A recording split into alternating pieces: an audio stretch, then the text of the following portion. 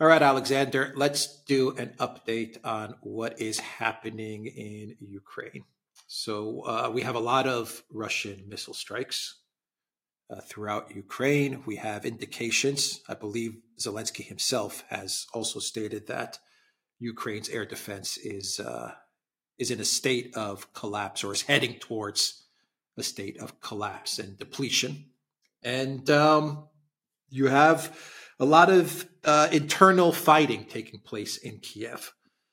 It seems like there are different factions trying to take power as support for Zelensky fades. And not only support within the government, but even the popular support, the people's support of Zelensky is starting to collapse as well. So all around, a very difficult situation for Zelensky. And as this difficult situation is unfolding, we're hearing more talk about, I guess you would call it a counter to the counter offensive that is being planned, which is Kherson bridgehead F-16s and a march towards Crimea.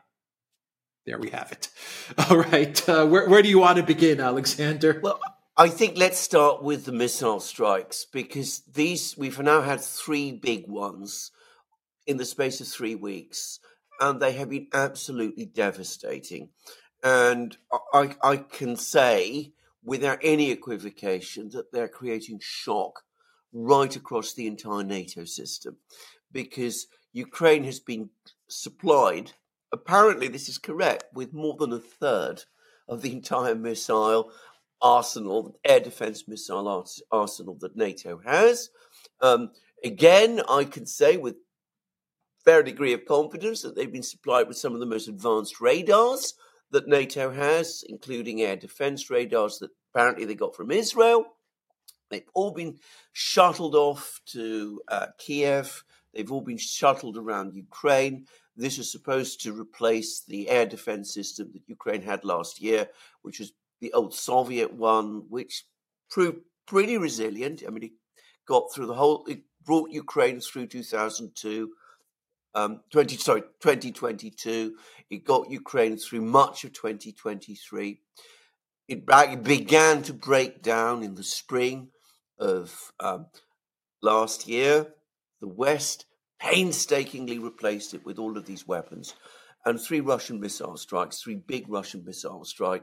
have brought it crashing down.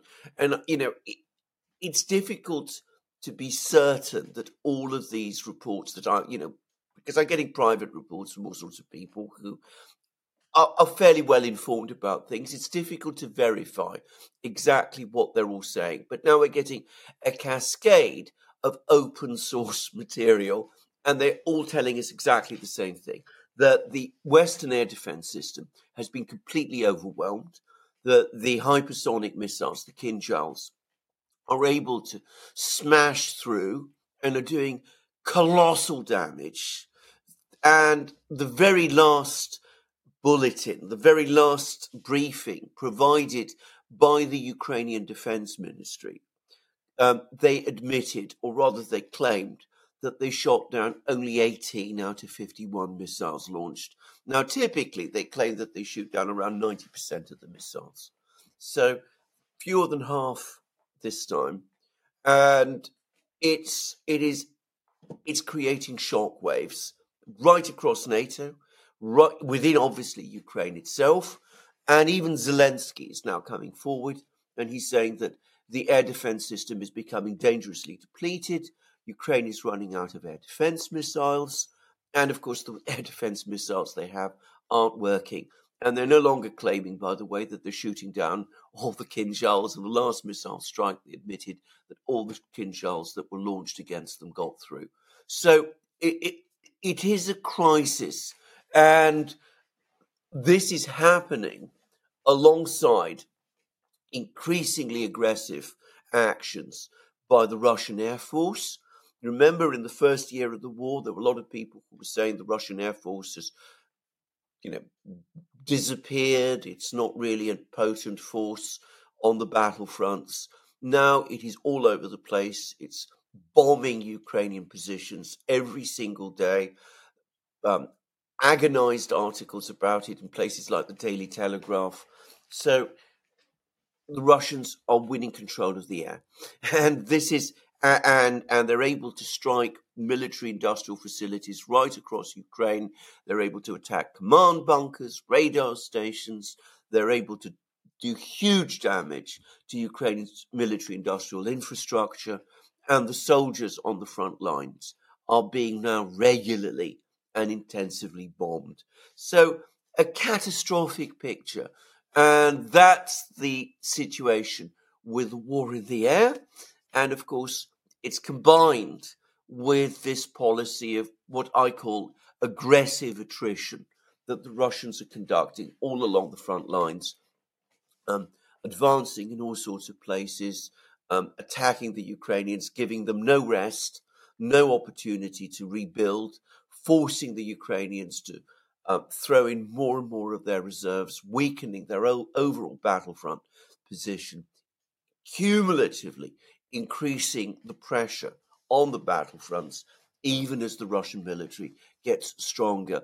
And I should say that just before we did this program, just about, half an hour ago, I saw that Shoigu, the Russian defense minister, has given another speech to the Russian defense ministry. And maybe he follows our programs because though he doesn't exactly use the words aggressive attrition, when you read it, that's exactly what he's describing as being what the Russians are doing.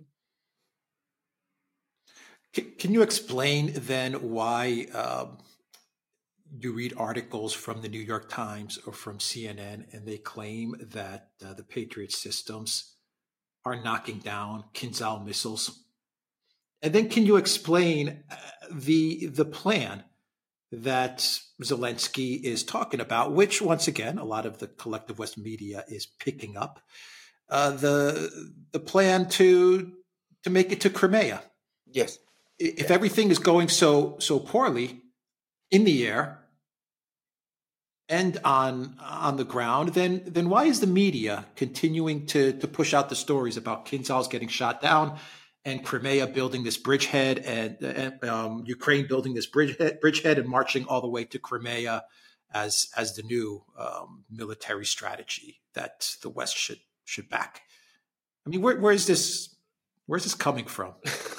Right. I think the first thing to understand about the claims to shoot down the Kinzhal missiles, and they originated within the political leadership of Ukraine. I can remember that when the first claim to have shot down Kinzhal missiles was made, the Ukrainian Air Defense Command categorically denied them. They said this simply isn't true. We don't have the means to shoot down Kinzhals. And then there was about 2 weeks of pushing backwards and forwards, and clearly a decision was made eventually that from the political leadership that the military had to accept and go along with this narrative that they were shooting down Kinzhal missiles. And through clenched teeth, you could see it happen. The air defense leadership finally fell into line and started to repeat those claims. Well, they made those claims for, I think, a very straightforward reason, because the Patriot air defense missile system is the US's best, most effective ground-launched air defense missile system. There are American ones like on ships, like the Aegis system, which is said to be even more advanced. But the US Army depends on the Patriot missile system, and it's a major export item. And it's also a key part of the defense systems that the United States is trying to build up in the Asia-Pacific region. And the United States now finds itself up against hypersonic missiles in Russia. It finds itself up against hypersonic missiles in China. And it has to reassure its allies that it has defenses, air defenses against hypersonic missiles. So the narrative was constructed that the Patriot missile system is successful in shooting down Kinjal missiles. And this was repeated right across the board. You saw this in article after article in the Western commentariat. It has now collapsed. And it collapsed on the 3rd of January when lots of pictures started to appear across the internet. They've not been shown, by the way, in the media, the mainstream media in the West, but if you go onto the internet, you'll find them. Lots of pictures appearing of missiles, Russian missiles, including Kinjal missiles, but even subsonic missiles, flying over Kiev. You see huge flashes as Kinjal missiles impact, cause massive destruction.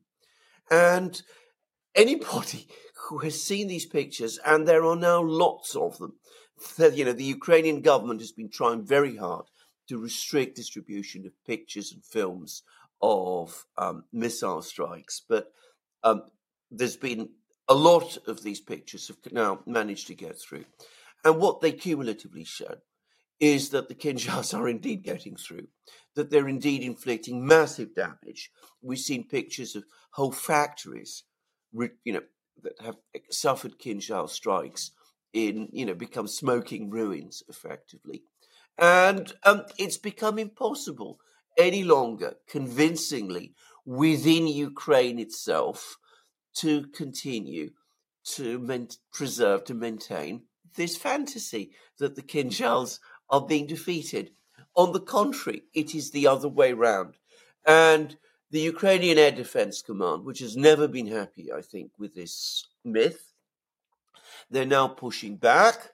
They have been saying over the last couple of days that they have never succeeded in shooting down the big Russian supersonic KH-32 missiles, these huge missiles, which fly at something like a third of the speed that the Kinjals do.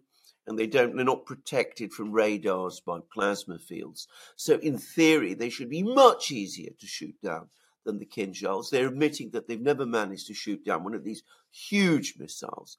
And that already undermines the whole Kinjal narrative. And of course, in the last briefing, they finally come forward and said, not a single Kinjal missile. In the very last missile strike that took place on the 8th of January, not a single one was shot down. So you could see that the pushback is happening because it is becoming impossible to sustain this pretense based on the facts on the ground. I should say that when the attack on the 3rd of January happened, again, the Ukrainians claimed that they shot down all the Kinjals. And this was repeated right across the Western media, except, as I said, we now have film showing Kinjals coming to Earth, causing massive devastation. There's even a very, very dramatic picture in which you see a sort of what is clearly a Kinjal missile. It's red, it's glowing red because of the speed it's going, coming down and hitting its target. So that myth, that fantasy has been comprehensively debunked. But of course, it's a fantasy that the media in the West is stuck with. So that's about the Kinjals. Now, and the Patriots. Now, about this new plan for the offensive on Crimea, which is this absolute fantasy that has been spun together by Zelensky. And it is Zelensky who, I think, is the person who is originating this. But undoubtedly, again, there are some military people who are supporting him.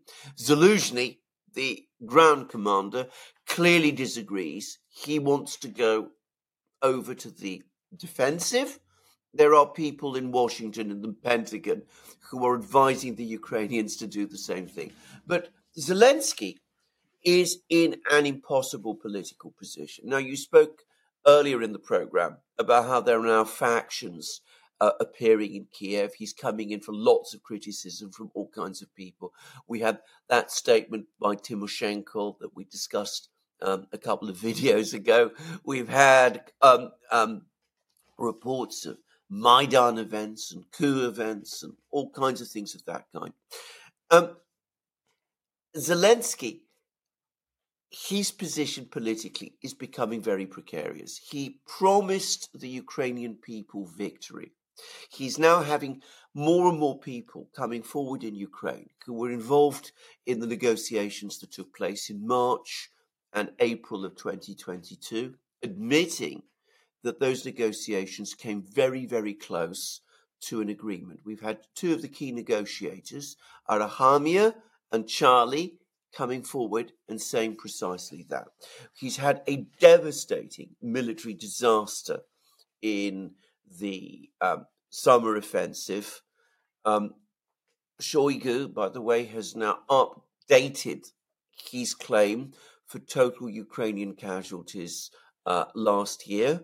He says that the total number was 215,000. So you can see huge casualties. This is the Russian claims, but they are probably within, the range of what is correct. So Zelensky's in very, very serious political trouble. So he is now facing a situation where his hold on power is becoming precarious. If the war ends, if there are negotiations, people will come back and say to him, well, if we're negotiating now, what was all that fighting for so long all about? Why did so many people have to die when we had a potential deal in March and April of 2022? He's got no real answer to that. So he doesn't want negotiations. He doesn't want an end to the war. If the war ends, his position collapses. In order, however, to sustain the war, he can't say we're going to go on to the defensive, because nobody wins a war by remaining indefinitely on the defensive, or so he thinks. He's got to continue to preserve the hope of victory. So he's now doing that by, again, resurrecting this story of the Great March on Crimea. And all the bits of this new narrative, and it is a narrative, are being put in place. So the victory in the Black Sea, we've discussed this many times, the defeat of the Russian Navy that is supposed to have happened in the Black Sea. It's, as we've discussed many times, a fantasy, but a fantasy into which many people have bought into. The Western media has entirely bought into it. Many people in Ukraine have bought into it. Even some people who are commentators, who are more, shall we say, realistic about the war, surprising to me, they bought into it as well. You have the bridgehead in Krinky. So this bridgehead, soldiers there have been smashed. They're dying in their scores every day. You see people being bombed. You see the missiles, the air defense systems that are there. They're being attacked every single day. But there is a bridgehead. So you say this bridgehead is preparing the ground for the offensive which is to come. And you hold out the hope that the F-16s, when they do finally appear, are going to change the entire dynamic in the air war. They will enable Ukraine to launch this new offensive towards Crimea, this time from a position of air superiority. The narrative about the failure of Ukraine's summer offensive, the one that happened last summer, is that it failed because Ukraine did not have air superiority. This new offensive, because of the coming of the F-16s, will have air superiority. That's the story. That's the myth that is being propagated. So you put all of these things together and you give people hope. It is a false hope. Of that I have absolutely no doubt. But it is a hope. It keeps the war going and it keeps Zelensky in position, because he can say to everybody who comes forward and tells him, we've got to go on the defensive. We've got to start some kind of negotiation. We've got to do what Tymoshenko said, come up with a plan B. Zelensky will say, no, you are defeatists. I am, Churchill. I will win this war. Just give me 500,000 men. That's what the mobilization is for. Give me the F-16s and I will give you victory. Right.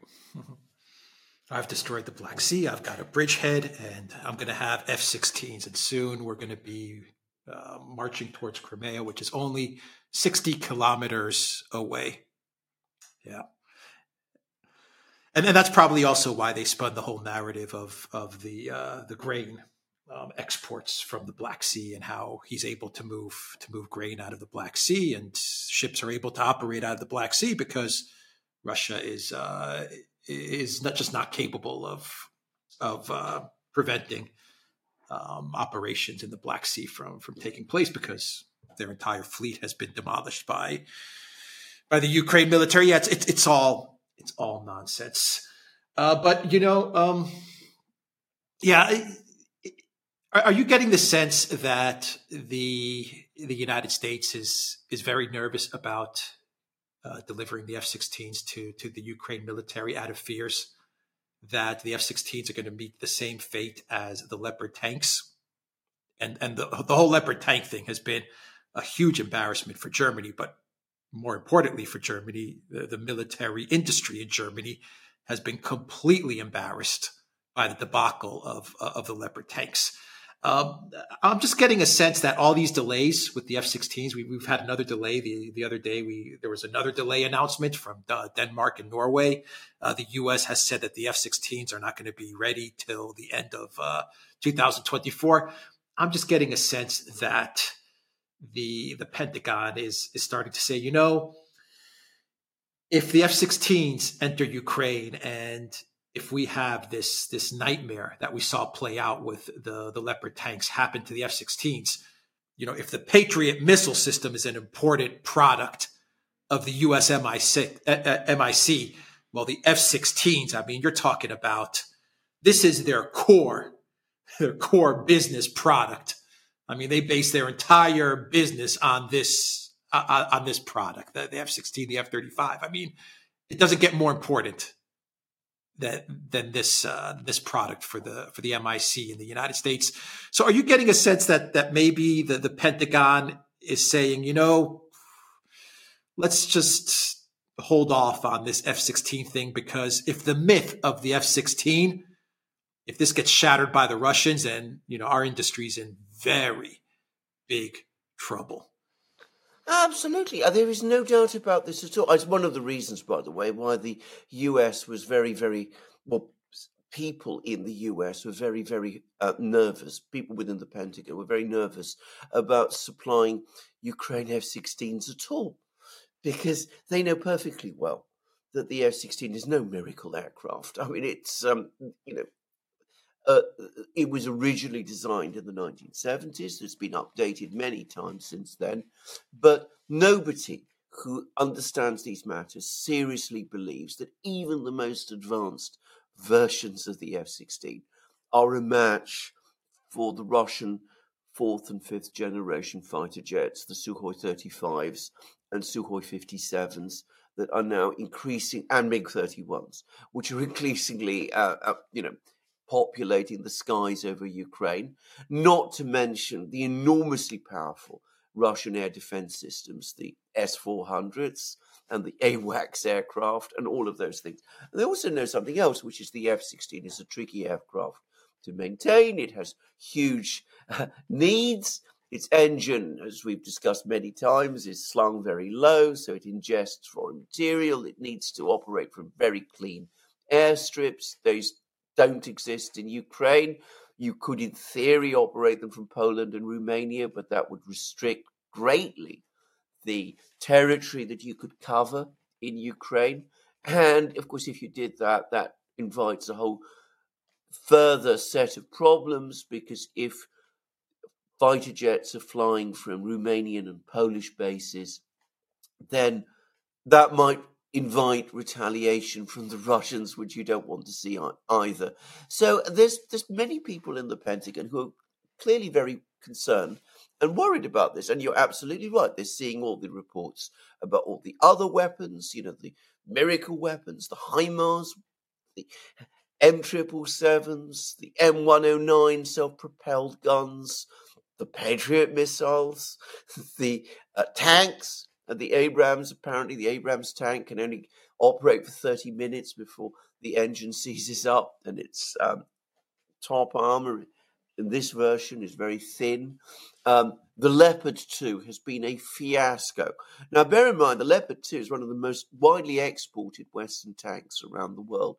I've never been much of a person taking a huge interest in these things, but I've always been hearing all my life, the one thing I've always known about, one thing I know about weapon systems, or thought I knew about weapon systems, is that the Leopard 2 was this outstanding tank, based on this great tradition of German engineering going all the way back to the Second World War, that the Germans knew about tanks, that this was the best possible tank, and it's failed. And it's failed abjectly. So they don't want to see that happen. But I think there is another factor as well, and that is that people in the Pentagon by now have worked out that all of these offensives that Zelensky is talking about and insisting on are moonshine.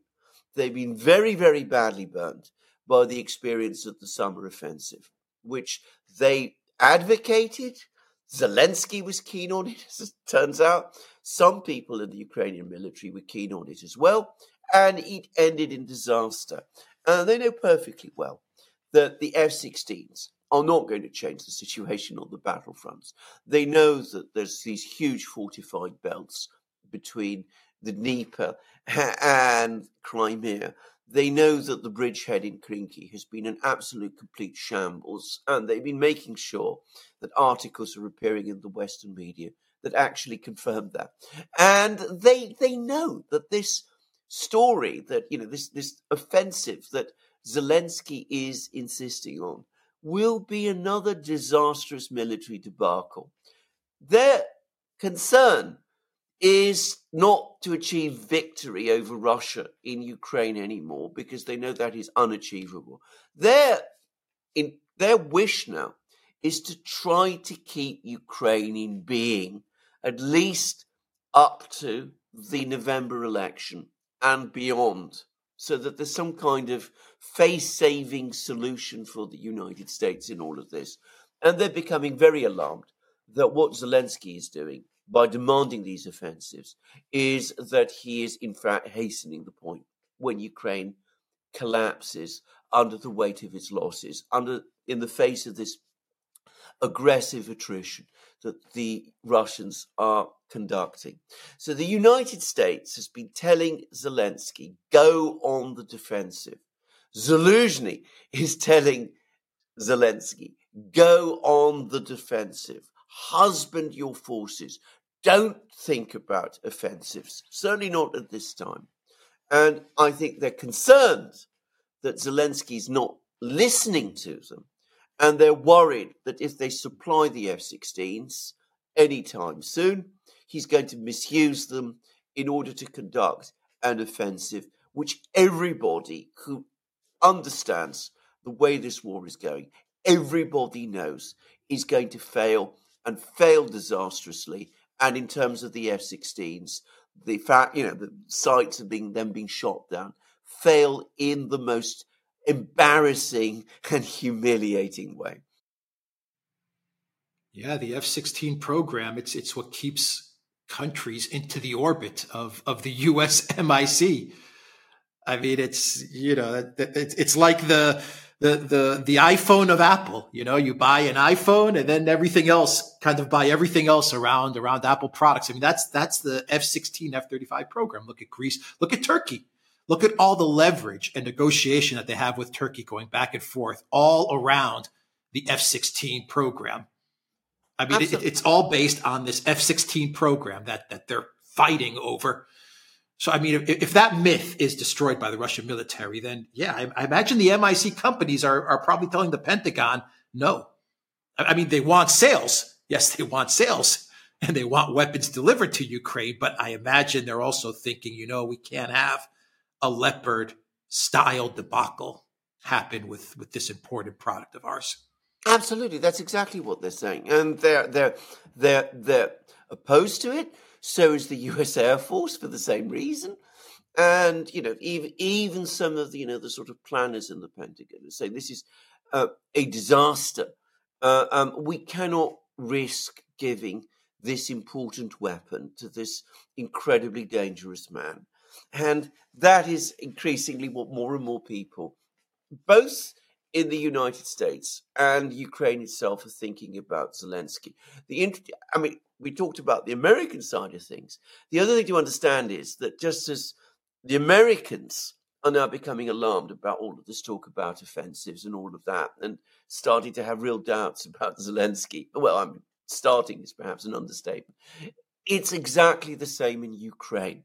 More and more criticism of Zelensky breaking through all the time. The television media no longer believed anymore. A Ukrainian official, a Ukrainian parliamentarian coming forward saying Zelensky is a political corpse.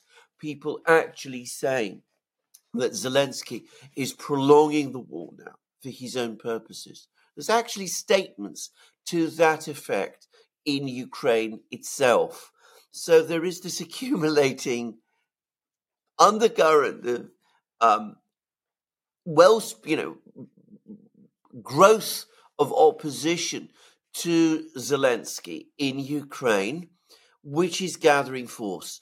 Now, how that will play out, whether there will be a coup or a Maidan event or something of that kind, or whether he'll just be able to stagger on because he is still the legal president of Ukraine, and one suspects that people in Washington don't want to see a coup in Ukraine. I don't know, but that criticism is growing. Yeah, just a final point. I understand why Zelensky canceled the elections in March. Only a couple of months away. I understand why he did it, because if he probably felt that if he was not president of Ukraine, then he would be in serious trouble. But on the flip side, him not running in the elections, voluntarily bowing out and saying, look, I can't lead the country anymore, may have been his way out of this mess. Maybe. But he canceled the elections. He's stuck. He has to figure out a way to survive as president of Ukraine. Absolutely. Given a collapse that's happening everywhere. He's trapped himself. He should have let the elections happen and said that he wasn't standing and that it was time for someone else, and he might have found a way out, but he didn't take that course, and he's now trapped. Because, of course, that's the thing to understand. If the war ends, there's no legal justification for keeping the elections cancelled. The elections have to happen, which is one of his reasons for keeping the war going.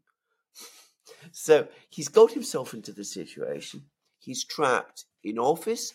One suspects that fundamentally, deep down, he's very, very nervous about his own position if he ceases to be president.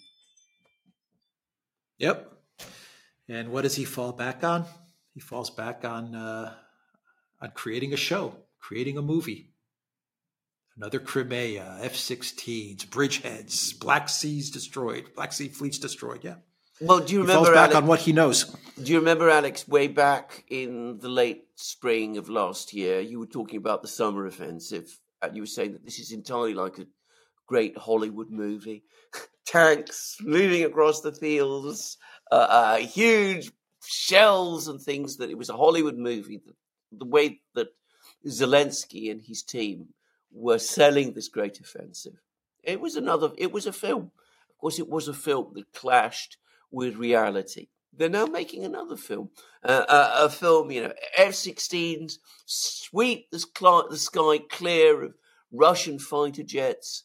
A Normandy-style landing is carried out on the Dnieper River. Missiles sweep the Black Sea, and the Ukrainian army fights heroically and manages to get through all the way to Crimea. It's another film.